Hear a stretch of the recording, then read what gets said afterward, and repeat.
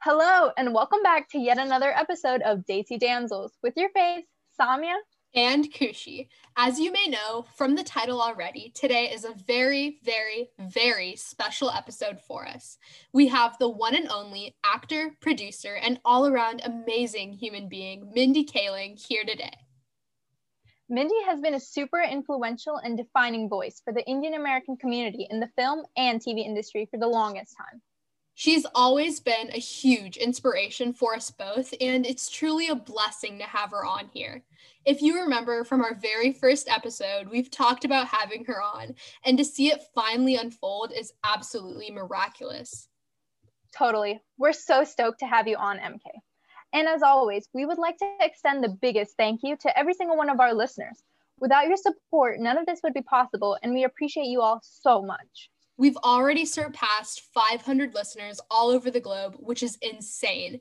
From the UK, Canada, Hong Kong, Puerto Rico, India, Guatemala, Australia, and more. We would also like to thank our friends Audrey and Jody for making this possible, along with Elena for being a phenomenal communicator throughout this whole journey. In this episode, we cover Mindy's experiences, thoughts, opinions, and her journey to become the amazing person she is today. So pop those earbuds, headphones, or just turn up the volume for this fun-filled superstar episode. So let's hop in. What's up, everyone? Welcome back to Daisy Damsels. Today we have the one and only, the woman, the myth, Mindy Kaling on with us today. Well, I'm so happy to be here. Thank you for having me, guys. Of course, this is amazing. Yeah, so we're just gonna dive right in. So first question we have, Mindy, as you already know, we're Indian American and in high school, and we know that you've had similar experiences and you grew up in the States. So can you talk to our listeners a little bit about that? Sure. So my memories of high school are just that, kind of what you would expect. Like I was a overweight, smart, friendly kid. Indian kid who's pretty, my parents are pretty strict with me.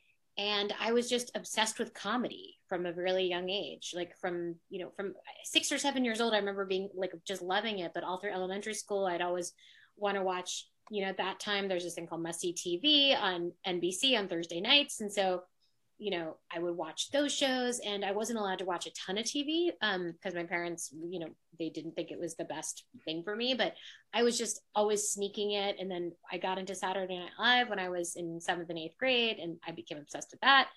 And it kind of revealed itself really young. And then I just knew that that's what I wanted to do. And I've been on that trajectory ever since. I know. I love SNL. I'm totally with you. Right? It's so fun. And then what about, so I know that it's always stereotyped that Indian kids should become doctors or engineers. So did you ever have problems with that, especially when deciding what you wanted to major in college and all of that stuff?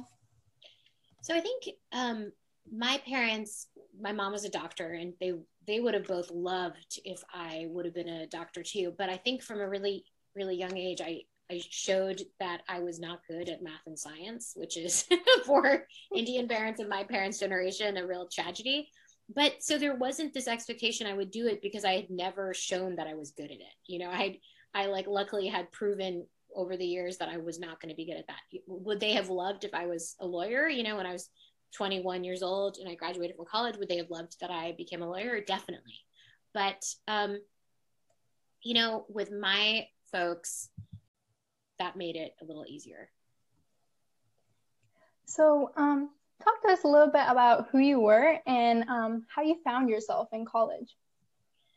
I have to say, like, who I was very similar as I was when I was in elementary school and high school. I was incredibly ambitious, friendly, chatty Indian kid, completely unstylish, didn't know how to do my makeup or my hair, anything like that. But I went to college, like I said, knowing exactly what I wanted to do. Like I wanted to be in an a cappella group. I wanted to be on an improv troupe. And I figured once I get in those places and I'm with like-minded people, I'll make friends and they'll be my friends for life. And, to my 18-year-old credit, like that kind of was true. Like all my best friends now are the ones that I made from those kind of groups. And the cool thing about college for me was that in high school, you don't really, at least in my school, there wasn't like a comedy newspaper or like, anything like that. And so when I went to college, finding people whose interests were those specific things, who love TV, love film, love theater, and wanted to do that, felt like just such a breath of fresh air. Like I finally felt like I had like met my people, and I didn't care about academics anymore. I didn't want to go to grad school, so I didn't feel like I needed to have good grades. So college was just fun. It was just about making friendships. Like I obviously like went to classes, but it was really about the extracurriculars. And you went to Dartmouth, right? That's amazing. Yeah, that's definitely one of my top schools. I love Dartmouth. Oh, cool. Yeah, and like you said, I think it's really important having friends that are like-minded. Like me and Kushi, we work so well together because we just have so many things in common as well, which I think gives us such good chemistry for this podcast too. But sure. You've talked about being a diversity hire and just being there for intersectionality. Has it gotten better over the years? Yeah, for sure. I mean, I think the biggest thing when I came out to Hollywood in 2004, it was really rare on writing staffs to have, first of all, any people of color, but you were excited if there was like another woman there, and even on The Office, I was the only woman and the only minority for the first season of the show. And so I think that that has changed. I don't think there would be any writing staffs that look like that now, which is amazing. Just like the content that's on TV, like the fact that I could have my own show, I think I think I was the first Asian American woman to have like a sitcom that lasted more than a year, and so I think that that is not unusual now, but that was unusual even in 2012 when I started doing my show. And so that kind of thing has really changed, and each year since then, I feel like all my favorite shows star women now. Like those are the shows I mostly want to watch, and so there's been huge strides, but there's obviously so much more still to do. I think there's not that many women of color who create their own shows. I mean, it's still a very tiny percentage compared to white men who get that opportunity, and so I think we still have some more to do behind the scenes. Yep, definitely, I agree. But so next question, who's your biggest inspiration? Who's my biggest inspiration? Wow. Gosh, that's such a great question. I get inspired by so many different types of things. I'm really inspired by Ava DuVernay, who is not in the comedy world. She's in the drama world, because not only is she writing and directing everything she's doing, she's also an activist. Like she's using her platform to create spaces for younger people, diverse people to come up. Like she has this new program that actually debuted, I think today or yesterday, called Array Now, which is a database of minority directors, writers, lighting guys, camera operators, and because she's heard from so many people over the time, like, hey, Ava, do you have any recommendations for this? We're looking for a diverse writer, editor, composer. And she just did it. And so someone like her, I almost think like it's that old thing of like Beyonce has as many hours in the day as I do. And you're like, that's how I feel about Ava, where I don't know how she has the time to be directing and doing all that as an artist, but then also feels so responsible to her community. And I really look up to her. Yeah. I remember reading an article about her, and she truly is a force to be reckoned with, For sure. Next question. This one's kind of a fun one, but do you speak any other languages? No, I wish I did. So my dad is Tamil and my mom was Bengali. And so they met each other, they're both Indian, but they met in Africa, and they met each other speaking English because that was the language they had in common. So growing up, the only language that they spoke to each other was English. So I grew up only speaking English, but I would see my mom talk to her siblings in Bengali, and my dad would talk to his siblings in Tamil, but it wasn't enough exposure that I learned either one. And so I always regret that. Like, I think it would be so cool if I had learned Tamil or Bengali and could talk to my kids in those languages. What about you guys? Yeah, so our parents are from the same part of India, the same city actually, from Gujarat. And we both speak Hindi, Gujarati, and English. And we're learning Spanish too, but it's in the process. That's so impressive. You guys speak 3.5 languages, basically, almost 4. Wow. Yeah. So with each other, how do you guys speak? Like, what do you guys usually speak when you're talking to each other? Okay, so it depends if we're in public or not. So when we're together, we'll just speak in English. And then if we're in public and we just want to like gossip, we'll just talk in Gujarati.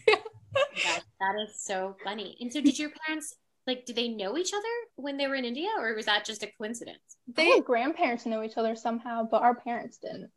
Wow. I know. It's such a small world. I think that they like live like pretty close to each other, so.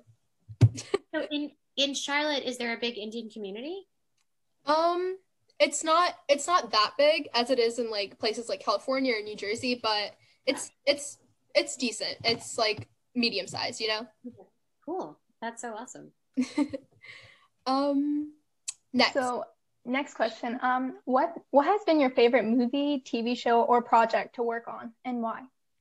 Wow. Okay, that's a really great question. So for me, my favorite TV show to work on was my show, The Mindy Project, because I got to be the showrunner, the creator, and the star of the show, and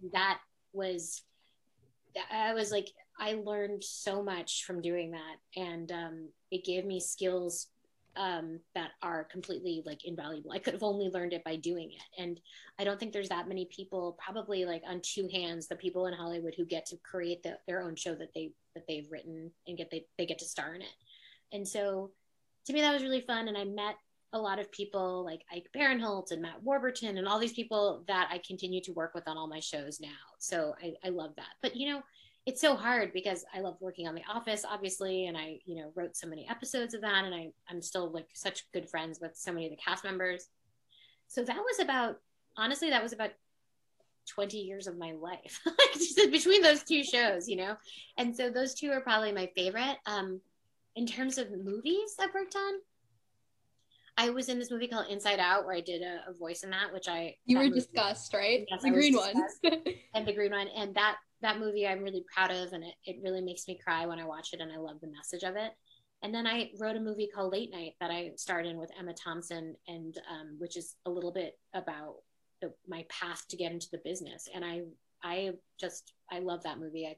And Emma's like so incredible as an actress and so funny. And I learned a lot from watching her. And then I think that my favorite, what was it like, if you can tell us a little bit about your experience? I know that you made dosas with Kamala Harris, who's now the sitting vice president of the United States. What was that like? It was really humbling because she's such a good chef, and you're like, wait, how? Because at that point she was the senator from California, and I was like, how are you able to be such a good chef and then also be a senator? And so it was really incredible, you know, because it was back then. It's like she didn't have security. It was just, she rolled in with like one, you know, her niece Mina Harris, who's a friend of mine, and the head of her communications. And so it was just like this cool, like this, it was like I don't know, it was really exciting because my daughter is obviously mixed race, and Kamala is, and the head of her communications, I think her chief of staff actually is Indian.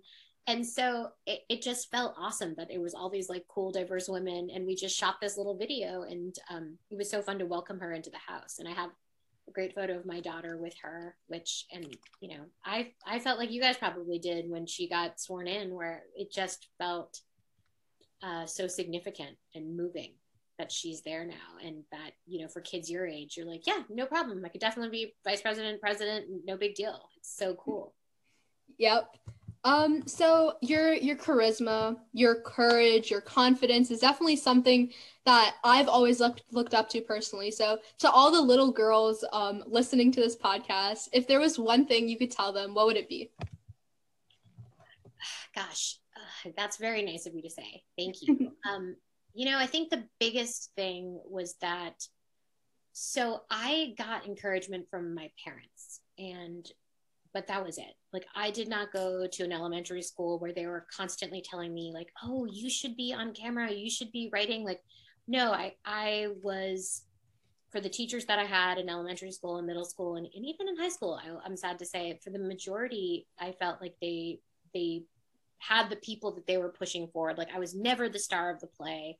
I was never had like, you know, the solo in the singing group or anything like that. And I had to, you know, especially young people, I think we're really used to a lot of positive feedback all the time to encourage our dreams. And the one thing that I had, and I don't know why I had this, was I had enough confidence and encouragement that came from within, so that when I wasn't getting it from other people, it didn't deter me. So I think that that is a really, if you can do that, if you can keep going, even though you don't have, you know, you keep, I remember just, you keep seeing the same people get cast as the lead in the play, like every single time, and the same people, like, you know, getting to do things that you want to do. And I just had to be like, that's okay. Like, my time will come. And that's my advice, is to be able to keep thriving and doing well without encouragement sometimes. Yeah, that determination is, it's definitely a quality we all want to have, you know, and your time has definitely come. You're amazing now. Thank you. Yeah, determination. You said it better than me. I think that's exactly what it is just having determination. It's so funny. I think people say like they think it's confidence, but you're right. It's determination, because it's more it's like more tied to like hard work than it is to just feeling like, I think I'm so great. It's like, no, I don't know if I'm so great yet, but I think I could be great. And I'm not going to let the fact that other people aren't telling me that yet deter me, because I know that one day I will be. Mm-hmm. Yeah, definitely. Having that, just having a goal in mind, or like that determination, really, it really helps as well. Seeing your but potential. Yeah. yes.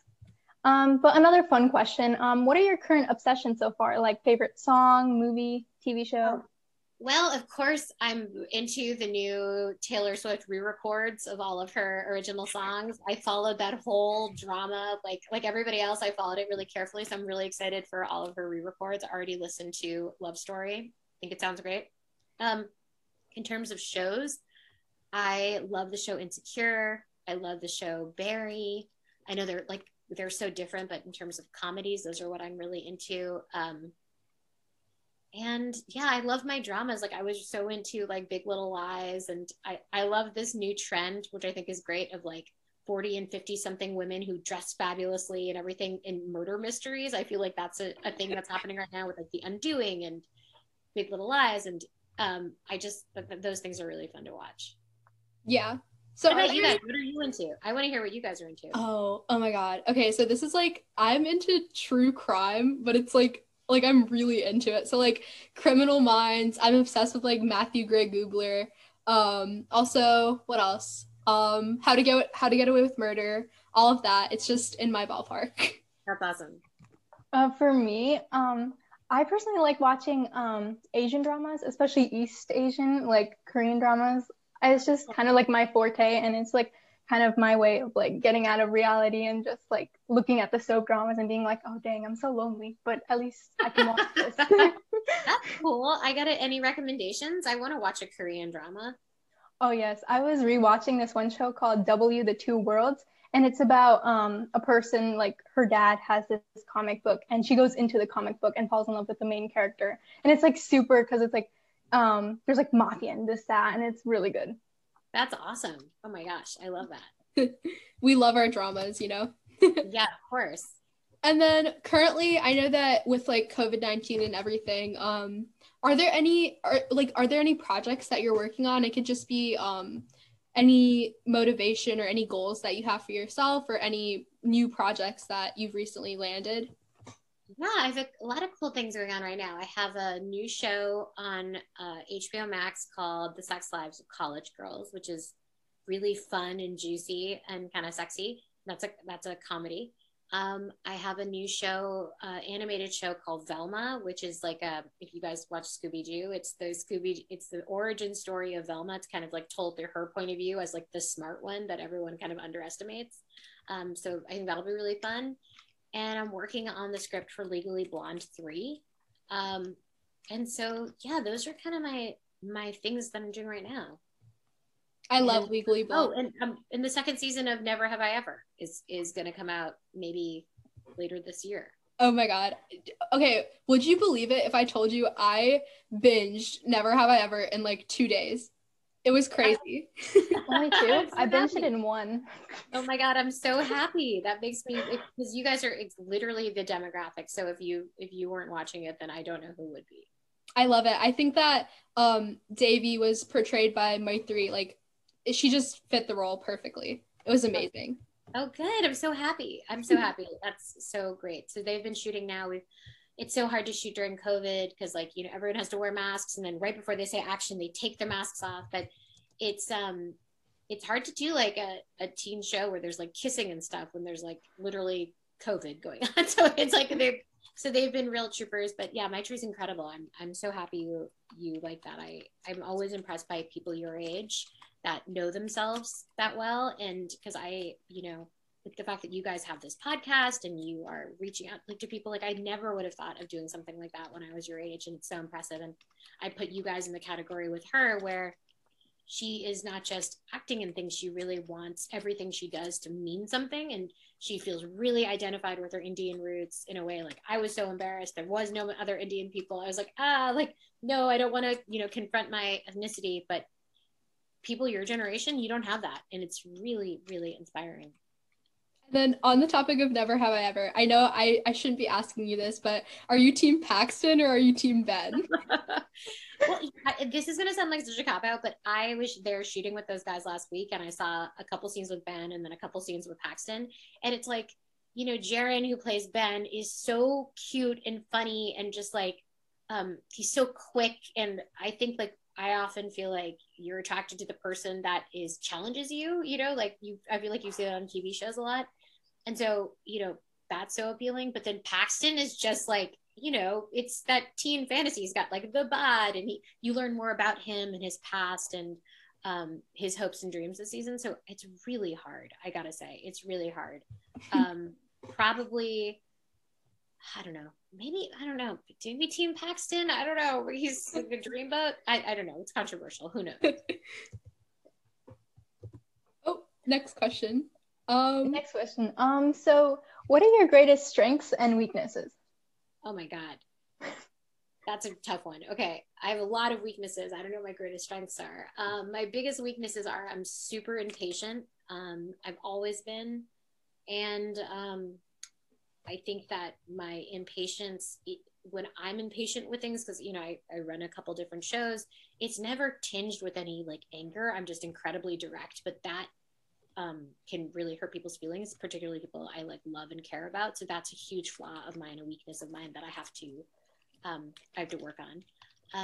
Another weakness of mine is I'm a huge procrastinator. When I work on scripts and things like that, this is something I was this way when I was your guys' age, and I'm still this way now. I always wait to the last minute. So I know that the things I make could be better if I started them earlier, but I just don't have that gene where I can do things like that. Other weaknesses, I spend money on stupid stuff. I love clothes and makeup, and I could be better about saving. You know, I didn't always have disposable income, and now that I feel like I've had some success and some money, I'm like, I spend it on stupid stuff like that. My strengths, I think I'm good at finding young voices and seeing the potential in young people and hiring them to be on my shows.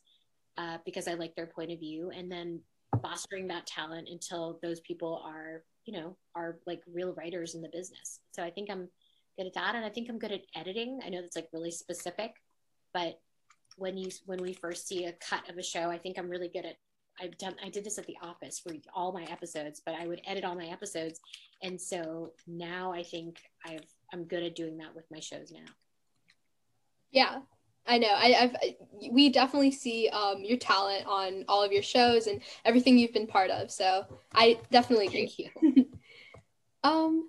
So next question. So in your book, Why Not Me, that I love, I have it on my dresser.